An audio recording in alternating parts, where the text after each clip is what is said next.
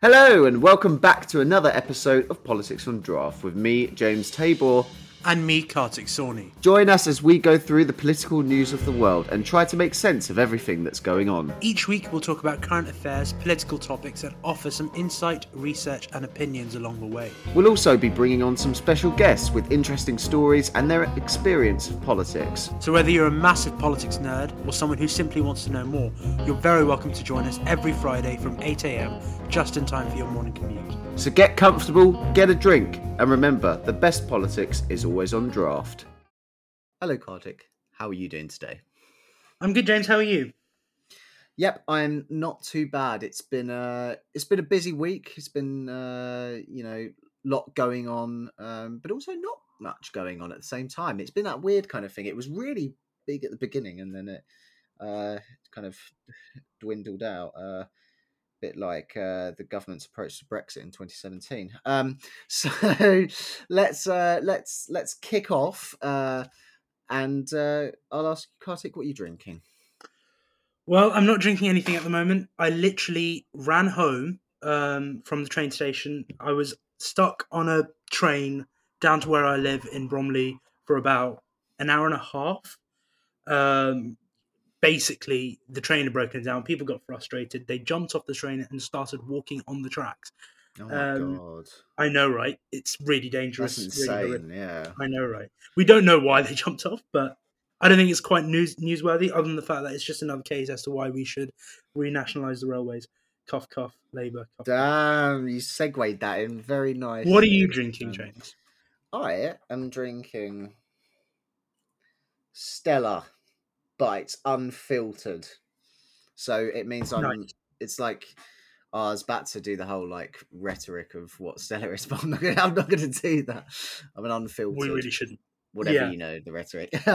Okay. So very, very nice. But don't worry about being late. And just for everyone at home, Kartik was very, very worried about tonight, and so give him all the love and praise, and and now you also know he lives in Bromley, so you can go and find him if you want to. Well, I haven't told them whether in Bromley in East London or Bromley in South London, but there you go. Anyway, let's keep on. Let's move on to Boris Johnson.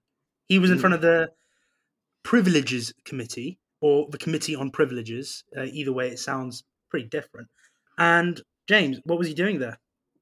So he was giving evidence, but I think before we do this, we need to contextualize it with what happened the day before. So on Tuesday, Boris Johnson submitted a 52-page evidence pamphlet of why he didn't mislead Parliament. He didn't submit it. His lawyers submitted it. I don't think he's going on for 52 pages whilst being vaguely coherent. He's not that smart.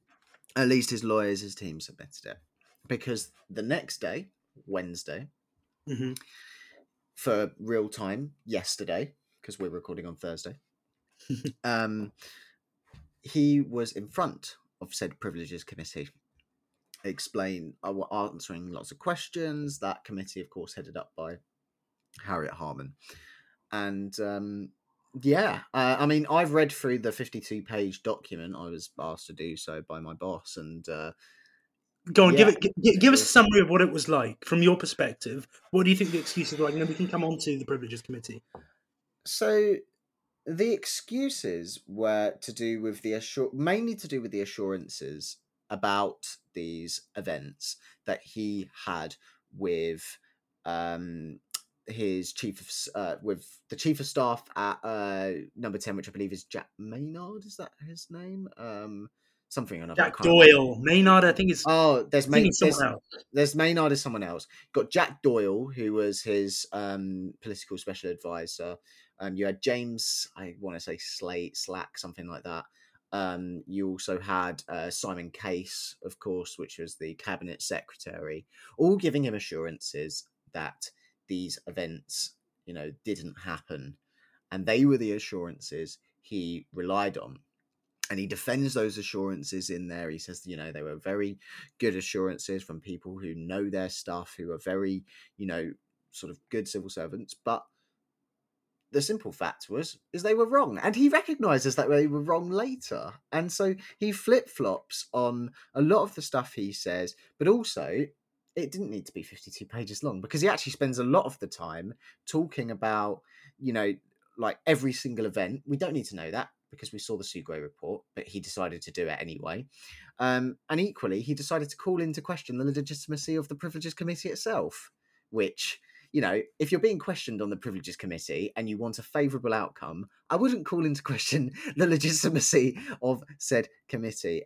Kartik, I'm sure you read quite a bit of it as well. What did you think of it? Well, unlike you, I wasn't asked by my boss to summarise the 52-page report. The Labour Party has actually a lot more to be getting on with. But I did read it sort of out of interest. Not all of the 52 pages, parts of it. It was very interesting. He did repeat himself a lot. He did call the Privileges Committee into question. It was interesting because I think he did actually need to go through every single event, because the Privileges Committee isn't relying on the Sugoi report whatsoever, and that's something that was made clear during the hearing yesterday. Now, I thought it was really, really interesting. I think it was Johnson entirely in his element, calling everything into question, saying I did nothing wrong, and then saying, even if I did do something wrong, it wasn't that big of a deal anyway. Now, what pissed me off a lot more is that he was saying, and I made a video on TikTok about this. If you haven't seen it, go watch it. But he was saying that a leaving do was essential for the moral purposes. Well, I think for the morale purposes of running number 10. Now, I think it takes a lot of political dedication to get into number 10, even as a advisor or a civil servant or something like that. So I don't think you need extra motivation, especially when there's a global pandemic going on. But the fact that you need a leaving do and with alcohol and cake and cheesy nibbles, throwing up all over the carpet. Were they throwing up all over the carpet? Yes, in one of the events, it was so rancid that they were throwing up in the carpet. And as Sue Gray report, there was a very, very bad culture in number 10 during the time, in which, basically there was disrespect to the estate itself. But the point that I'm seeking to make is that most people during the pandemic did not have a leaving do when they were saying bye to people around them. Like, I left school. I was in my final year of sixth form, and I didn't say bye to any of my teachers. I didn't see my girlfriend for something like 4, 5, 6 months. I think I can't remember the specific time because it was 3 years ago now. But I didn't see any of my friends for ages. I think the next time I saw a lot of my friends was actually on results day in August. So I think no one else had a leaving do. No, we didn't have a prom. We didn't have a birthday party. We didn't have anything like that. But Johnson seemed to have all of that, and he seems to justify it as he needs it for the morale of running number 10. I don't think it quite sticks. And it was something that actually Charles Walker brought up, and I quite like Charles Walker. I think he's quite good on the backbenches of holding the government to account. He's I have a lot of time for Charles Walker, and he said to him, nobody is putting into question the amount of work that the government spent during the COVID pandemic, working day in, day out. I mean, well, some people are calling it into question, but he's very willing to give time to that side of the argument. But the simple fact is that there were parties. You did receive a fixed penalty notice. You did break the law on this. And to go out and deny that you did anything wrong, and to lie about it in Parliament, it goes back to the thing. And the big thing that I come out of this is he puts a lot of blame on his advisors. A lot of basically he's thrown his I don't know how connected Boris Johnson and Jack Doyle are, or Boris Johnson and Simon Case are, but he puts a lot of blame on them and basically says, I rest on the assurances from them, and those assurances were wrong. Boris Johnson politically chose Jack Doyle as an advisor. He has responsibility for Jack Doyle. He has responsibility for the people working in number 10 because he is the boss of it. He's the boss of it. He's not the, the person who sits behind. No, he is the Prime Minister, for God's sake. You have responsibility, Kartik. I know you want to jump in on this. No, I do. He also pushed Dominic Cummings under the bus, and he has done for a while, basically saying he has every motive to lie. And the only other person who has every motive to lie when it comes to this is Boris Johnson as well. So I don't know why on earth he would actually say that, but he did. Now, what I also find interesting is you're mentioning the advisor and the advice and the assurances he was given. Now, in the committee, he mentioned, and I don't think this is quite picked up by the media, or maybe I'm just reading into it very, very wrong. But he basically said that I did not receive an assurance that everything was within the guidance till the 6th of December. And he'd already made a statement in Parliament on the 1st of December in 2022, not in 2020, in 2021 at the time, saying that, all guidance was followed. Now, he took the meaning of all guidance was followed and not receiving any adverse advice to mean that all guidance was followed. I don't know if that quite makes sense. Am I making sense, James? No, you are making sense, and also there's something up because I've just been scrolling through what I actually wrote down for my boss about the submission, and I'm going to quote here from verbatim. Paragraph 100 says the following. God, you went down to paragraph 100. Fucking I know. Informing my honest and reasonable belief, I also relied on what I had not been told. So effectively, what we have here is Boris Johnson saying, well, nobody told me that there was something going on, so I didn't probe it, And for me, again, it goes back. You are the Prime Minister. You're not even in charge of just number 10. You're in charge of the whole fucking country, for God's sake. If there was a terrorist attack down the road and you didn't hear it and you heard lots of different things going on in the background, you wouldn't wait until somebody says, mate, you're going to need to go because there is something going on down the road. You'd ask, what's going on? What's happening? Yeah. I mean, yeah, it's slightly baffling. But for me, the statements in the House is what I find interesting because when Starmer's Beergate stuff was happening, there were a lot of, people at university and people that I know who are conservatives who are asking me, oh, what do you think about this? You've been very vocal on Partygate and stuff, but what do you think about this? And the first thing I did was I went back and checked what was the guidance at the time and what was he exactly doing. I mean, I wasn't in the room with Keir Starmer, but you can see from the pictures what he was doing and what he wasn't doing, and the guidance at the time allowed that. That was my first reaction, and I'm just a university student, right? That was my first reaction. Boris Johnson's reaction probably would have been similar, to go back and check what was the guidance at the time. So I'm absolutely 110% sure that when he made that statement on the 1st of December and then on the 8th of December, he would have known exactly what the guidance was at that time, and he would have known exactly what he was doing within those parts. You'd hope he would, because he was the one fucking making the rules. He was the one making the rules. But also, I mean, the committee probed him on this. They said, okay, if you had found out that something had happened, why would you rest on the assurances of political advisors and not not legal representatives, official governmental legal? Because the government has a legal department, of course they do. And his response to that was, well, you have to remember, Jack Doyle was a lawyer before he was my special advisor. And it's like, oh my gosh, I can't believe it. I cannot believe that he is using someone he's politically involved in this. He's using them as an example of, oh, well, their assurance is good because there is a lawyer. Or they were a lawyer, sorry. I mean, I think we're just going around in circles of, I can't believe it, because I can't believe it either. It is mental. But I want to go back to what he said during the actual Privileges Committee evidence taking session, and B, the reactions of Lord Panic, and they were indeed panicked. That's not a joke. His name is actually Lord Panic. But okay, fine. What he said during the Committee of Privileges, he basically said, can you assure?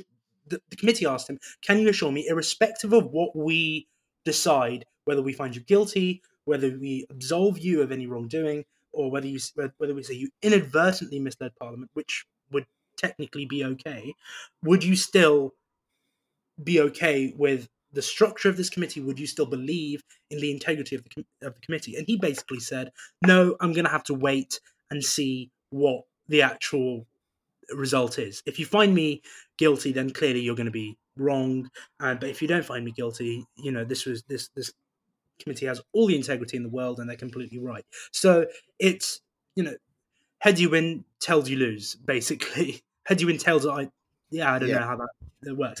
But the Lord Panic stuff. So Lord Panic is a very, very senior barrister. He acted on behalf of Shamima Begum. He acted on behalf of Gina Miller when she was prosecuting the government. He's acted on behalf of the Queen at one point, right? And he was sitting behind Boris Johnson during this evidence-taking session, and the expressions on his face as Boris Johnson got angry and started shouting at committee members was just basically, he was aghast. Like, how on earth is this happening? James, do you remember the faces that he was making?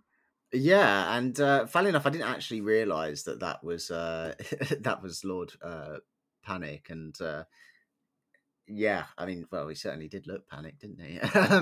Yeah, I mean, yeah, to call into the legitimacy of the committee itself is absolutely ridiculous, because I think the committee, whilst for instance, I will criticise the committee in that I do think they should have taken into account Sue Gray's findings, because I do think that they were very potent for the purpose of the investigation. Because that's what the fact is, and I'm not gonna go too deep down that rabbit hole. But I thought the committee did act, very, very, very well. They were, very willing to hear what he said, whilst also being very good at trying to say, don't repeat yourself, actually answer the question. And God knows that Johnson does need to be reminded to answer the bloody question. I thought Alberto Costa, the Conservative MP, was brilliant in scrutinizing him and actually asking him, like, how would you have not known, and is it actually saying, from our perspective, it is reckless to rest on assurances from political aides rather than actual legal advisors. And yeah, I thought they did pretty well, but we'll have to see, because this is going to take a while. The committee need to potentially take on some more evidence, and we'll have to wait for their conclusion. Which I don't know what the timetable is. Kartik, you want to come in, but do you? I just want to come in on one final point before we go to break. What I want to say is, basically, for the people listening at home who aren't in the Westminster bubble, political aides are there to advise on the optics of a situation. What is the most politically convenient thing for their boss to do? Legal advisors are there to say, what was the actual legal thing for you to do? So that's the difference. That's why people are saying, oh, you should have spoken to legal advisors, not your political aides, because political aides are there for the optics. Political aides are there for your benefit. If they're not there, if they're no longer there for your benefit, they resign. So, and something that Alberto Costa did bring up is that actually they managed to obtain a WhatsApp message between Jack Doyle and somebody else, the famous Jack Doyle, who's brilliant. And Jack Doyle basically said to whoever this recipient of the message was, I'm not sure how we can get away with this, basically. So that tells you absolutely everything you need to know. But the committee have got to do a conclusion on this.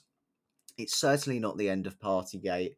I'm sure people are sick to death of it. I know people I've spoke to, they're absolutely sick to death of it, because we should be looking forward, not looking backwards. But unfortunately, we have to look backwards, because not unfortunately, it's imperative to the integrity of the institutions that, that govern us, that we pay as taxpayers, that they run in the most, respectful and integrity driven way as possible. So. Well, I'm pretty sick of it. So let's go to a break, and then we'll come back and we'll talk about what actually there was a vote during the committee hearing. So we'll go to break now. So we're back from the break. Before the break, I was talking about something that Boris Johnson mentioned during the Privileges Committee, and he basically wanted to make it clear that there is a vote happening at 2:21, which we all need to be dismissed for. So the vote was on the statutory instrument, which was for the Stormont break, and it passed with a massive margin. I think something like 520 something, with So 29 39 people. or 29, yeah. Yeah, 29 people rebelling, and 23 of those 29 were Tory MPs, and about 43 Tory MPs abstained as well. So there was a little bit of a backbench Tory rebellion, and Boris Johnson and Liz Truss and Priti Patel and all members of the European Research Group, the hard right of the Conservative Party, were rebelling against it. But overall, it has been, in terms of in Parliament, as a first test, been successful for Rishi Sunak. James, what do you think about that? Yeah, I mean, I don't think there was any doubt that it wasn't going to go through. We'd heard earlier in the week that the DUP, the Democratic Unionist Party of Northern Ireland, were going to sort of, propose some amendments, veto some things because supposedly it didn't pass their 7 checks. I don't think there was no doubt that that was going to be that it wasn't going to be a problem because Labour supported the deal, and so yeah, Conservatives relying on Labour. That's a Well, funny. it was Labour, SNP, and the Lib Dems. So I find it interesting that the SNP was saying that, even now the Labour Party support Brexit, when actually the SNP ended up voting for the statutory instrument, which is an interesting aspect of I it. think SNP have But got bigger things to be focusing on at the yeah, moment, potentially. yeah, we will come on to that hopefully in the third season. We're waiting for a reply to an email desperately, and if you're listening, you know exactly who you are who needs to reply to our fucking email. No, I'm joking. Reply in your own time. You're kind of busy right now, but yes, in terms of restoring the executive installment, I don't think we are any closer to that. I think the DUP is going to make noises about it till the May local elections, and then after that, we will get somewhere hopefully, and they'll go, "Oh, it has actually passed our 7 checks." If you don't know what the 7 checks are, I'm not going to list them out for you because I don't know them. Well, I know some of them, but I don't know them comprehensively. But you can go and check them out on the BBC website, or do you know what? I'll make a video talking about it if needed. We're also going to do a podcast next week with leading sort of Brexit specialist Anand Menon. We'll do a big thing on that next week, so we can have a week to kind of digest everything that's gone on, the revelations, and we can do a lot of reflection back on Brexit, which is Kartik's favourite subject. But you're gonna have to wait, Kartik. You're gonna have to be patient. 1 week to go. 1 week to go. But yeah, is there anything more we need to talk about on the winter framework developments? Or I mean, certainly, I think there could be a lot of political sort of issues for the Conservative Party, and it's certainly not helpful for them when you've got your former Prime Minister, you've got your former Home Secretary. No, sorry, 2 former Prime Ministers actually, because Boris Johnson, the head of a big faction within the party, voting against it. Again, it was never going to be a problem because Labour, SNP, and Lib Dem were happy with the deal, but it just kind of sows those seeds of doubt within the Conservative Party, which is definitely what they don't need right now, given how polling and Westminster voting intentions currently look. Shall we move on to the next thing? Yes, let's move on to the next thing. Why don't you introduce it for us, James? Yes. So, I to be honest, I didn't even know this was going to happen this week. So, kind of slapped me in the face and came out of nowhere. The Casey That's what she said. report, Kartik. The Casey report came out this week, which was a report into supposed institutional Racism, homophobia, transphobia, sexism within the police force, and this is culminating after a lot of things. I mean, sort of with regards to sexism, the big thing was the Sarah Everard issue. That was kind of one of the big landmarks for it. In terms of racism, funny enough, something not that happened in the UK, but George Floyd was the sort of the big spur. Well, no, I think the racism case, maybe it's not as high profile as the George Floyd case in America, but the number of stops and searches that are carried out in the areas that we live in, James, is disproportionately high for BAME people, and that needs to be considered within it. But additionally, within the Casey report, I want to ask about basically if you have known this for a while. Thing is, it's not surprising to me that the Casey report has outlined that the Metropolitan Police is institutionally racist, homophobic, transphobic, sexist. That is expected almost from the Metropolitan Police. It's not expected, it's not the standard, but it's not surprising. And it's frightening to me that there were loads of people within the Metropolitan Police that probably knew this, probably left the police force as a result of this, but was still, there weren't any big noises about it until this Casey report came out. And the question is, are people being silenced as well? Does this damage public confidence in the police? Absolutely, it does. And there was another point that I was going to come on to, but I've forgotten it. Oh, yes.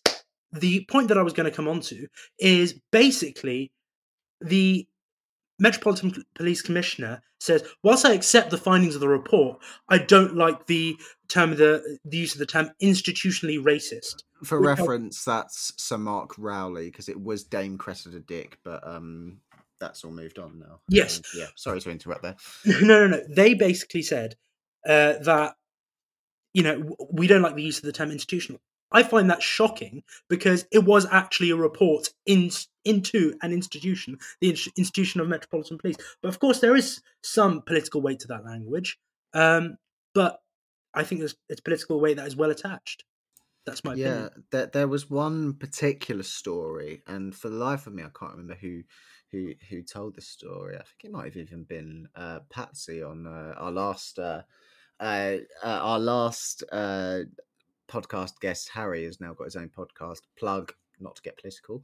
I think it was her, but I might be completely wrong here and heard it from somewhere else. But basically, there was a story of some woman who was working in the Met Police, and this I don't know if it was like a sort of like senior member of staff, a commissioner or whatever, but basically like would constantly say to her, sit on my lap, like, and all these different things. And when she brought it up, when she had the courage to bring it up to her supervisor said, I wouldn't do anything because you don't want to like damage your own reputation. It would be too big of a problem. So yeah, there's some really big issues here, and I'm personally am very glad that the report has come out, but it's important that it's actioned. Massively important it's actioned. There was one last thing I was going to ask you, Kartik, about this particular issue, which is the fact that policing is a big part of political parties' campaigns. I mean, if we reflect back on Tony Blair, it was the whole tough on crime, tough on the causes of crime. Yeah. If we look now, the Conservative Party, the 20,000 new police officers, which, or 50,000, whatever it was, which is, all a load of hash anyway. This has got to be pretty damaging in terms of the political dimensions, because, it's all well and good saying, well, we need more policing. But if that policing is institutionally racist, sexist, I'm not obviously talking about every single police. No, but of course, it reflects badly on the good police officers. Yes, of course. Does, yeah. And so if the political parties are relying on these institutions for their manifesto, I mean, that's going to be pretty problematic, isn't it? Yeah, no, it is. And the thing is, Labour, Keir Starmer's come out and said that, look, we need to reintroduce the vetting of police officers. We need to have stricter vetting of police officers before they go into the force. And I think that's absolutely right. But I think it is also a much more institutional issue. And I want to take us back to 2021, because there was a report that is rarely mentioned nowadays, but I want to take us back to the Saul Race report, and that basically said that the United Kingdom is not institutionally racist. Whereas you come to 2 years later or 3 years later, I don't know how specifically to the month how long it has been, but you come down a couple of years later and it says that, well, one of the largest police force in the United Kingdom is institutionally racist. And I think that completely calls into question. And I've always questioned the origins and the content of the Saul Race report. But in the Saul Race report, I mean, it's a bit of a weird one, because in terms of, what do you mean when you say the UK is not institutionally racist? Are you being sort of literal in the sense that the UK as a country? Are you talking about, because if you could say institutions, like, what do you mean by that? I Like, think it's I think so I think they were referencing all institutions within the UK. I think they were referencing the UK government. I think they were referencing the Metropolitan Police. I think they were referencing cultural institutions. Where, to be honest, I'm going to discuss this in the introduction to next week's podcast, talking about repatriation of stolen artifacts. But Rishi Sunak has very recently refused to return the Elgin marbles to Greece. That's just an example of the imperial nostalgia that's rooted into British society, which the Saw Race report didn't acknowledge, but this Casey report seems to acknowledge, and I'm glad that at least they've accepted elements of it, but it needs to go much, much further. There actually needs to be real action on it, and political parties need to come up with a strategy as to how they're going to reverse it. And what I fear is that even with the next Labour government, the next report will say, oh no, we've reversed it because it's politically convenient. Of course. It's it's a damning case. I would recommend anybody goes to have a look at it, and hopefully we'll see a bit more from Sir Rowley that isn't just, I wouldn't use the word institutionally, but we'll have to see. So next we were going to talk about, and it was the TikTok. Use of TikTok ban, because it was quite interesting, because we obviously talked about TikTok last week with our guest Harry, or otherwise known as the Champagne Socialist, and we kind of teased about Tom Tugendhat, the security minister, talking about the use of TikTok, and it's all come at a very interesting time. But basically, so TikTok is banned from government accounts, but a little bit more Kartik, isn't it? Yeah, it's banned on all parliamentary devices. It's banned on the parliamentary Wi-Fi. So basically, you're not going to see Grant Shapps doing TikTok videos anymore, which is a good thing. Oh no! I'm so sad. Which is a good thing. But I think it was the chief director of public relations was also in a Senate hearing in the US talking about, we haven't censored stuff on TikTok for Chinese citizens. It's all there, but I think it called into question the whole TikTok thing, and potentially we should start questioning our use of it as well. But I think we'll see how it folds out in the future. But it is the first step that the UK has taken. I think it's the first step in the quote unquote Western world of the banning of TikTok. I don't know if the US has taken any steps. I think the US has banned it on government devices, but I think that's a good safety measure anyway. But the funny thing is that, I mean, like, to be honest, I don't think it's necessarily a good thing I think governments have to be transparent, and I think, the thing is that all social media is, privately owned, and so it's difficult to kind of say, don't use TikTok, and then say, well, should we be using Twitter? Should we be using Instagram? Should we be using Facebook? Whatever. But, I mean, TikTok is a trend-based social media platform, as I would argue. It's about people dancing. It's about I don't think it's about that anymore, though. I think TikTok has fundamentally changed the social media landscape completely. If you go onto Instagram, okay, fine, this is a very, very niche London-based thing, so I really apologise. Well, it might be a whole UK-based thing, but there's an account called I'm Just Bait, right? And I'm Just Bait is now basically just a news channel. It used to be a meme page, but it's now just a news channel where they repost TikTok videos. So, in my opinion, I think TikTok has taken over almost every bit of social media other than Twitter, because Twitter in political circles is completely different. Yeah, but do you know? But the point I'm trying to raise is, I don't want to see Grant Shapps doing these bloody edits, doing these trendy music in the background. Like, why would anybody want to see? Not that I don't think he's done this. Why would anybody? This is just a hypothetical example. Why would anybody want to see Grant Shapps sort of doing something to the tune of Capybara? Who wants to see that? Nobody. Kartik didn't ask him to do that. Nobody wants to see that. I'd much rather actually read some government documents than do that. And I think, well, not everyone would rather do that, James. Not everyone is so deeply involved in the Westminster and the Conservative Party bubble like you.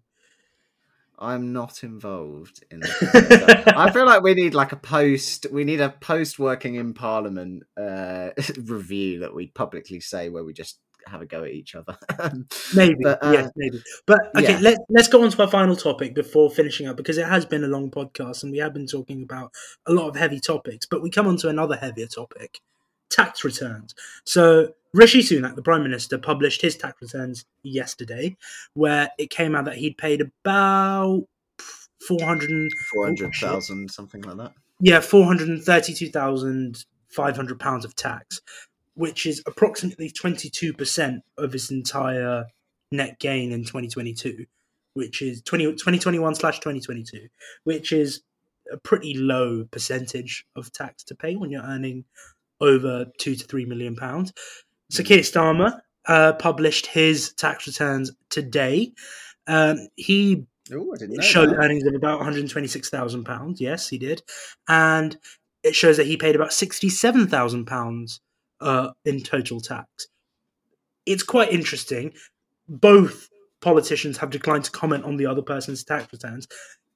I think from the Rishi Sunak angle, it makes him look ridiculously out of touch, because look at how much money this man has earned whilst being Prime Minister. And Sir Keir Starmer's is also interesting because it shows that he paid about £23,930 in capital gains tax.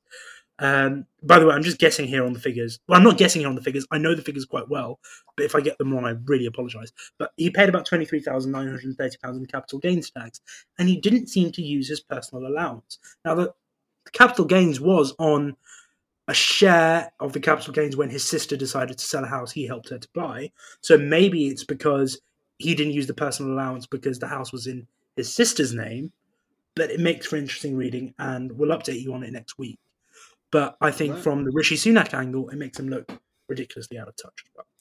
Yeah, but I don't think it makes him any more out of touch than I think people already thought he was. I mean, the other side of the debate is how happy are the public with someone who is immensely rich like Rishi Sunak, and I'm sure there is a report out there like YouGov or some other polling company that has done some sort of argument as to, are they happy with him earning as much? Not that it matters, because if they say they're not happy that he's earning money, it's capitalism, isn't it? So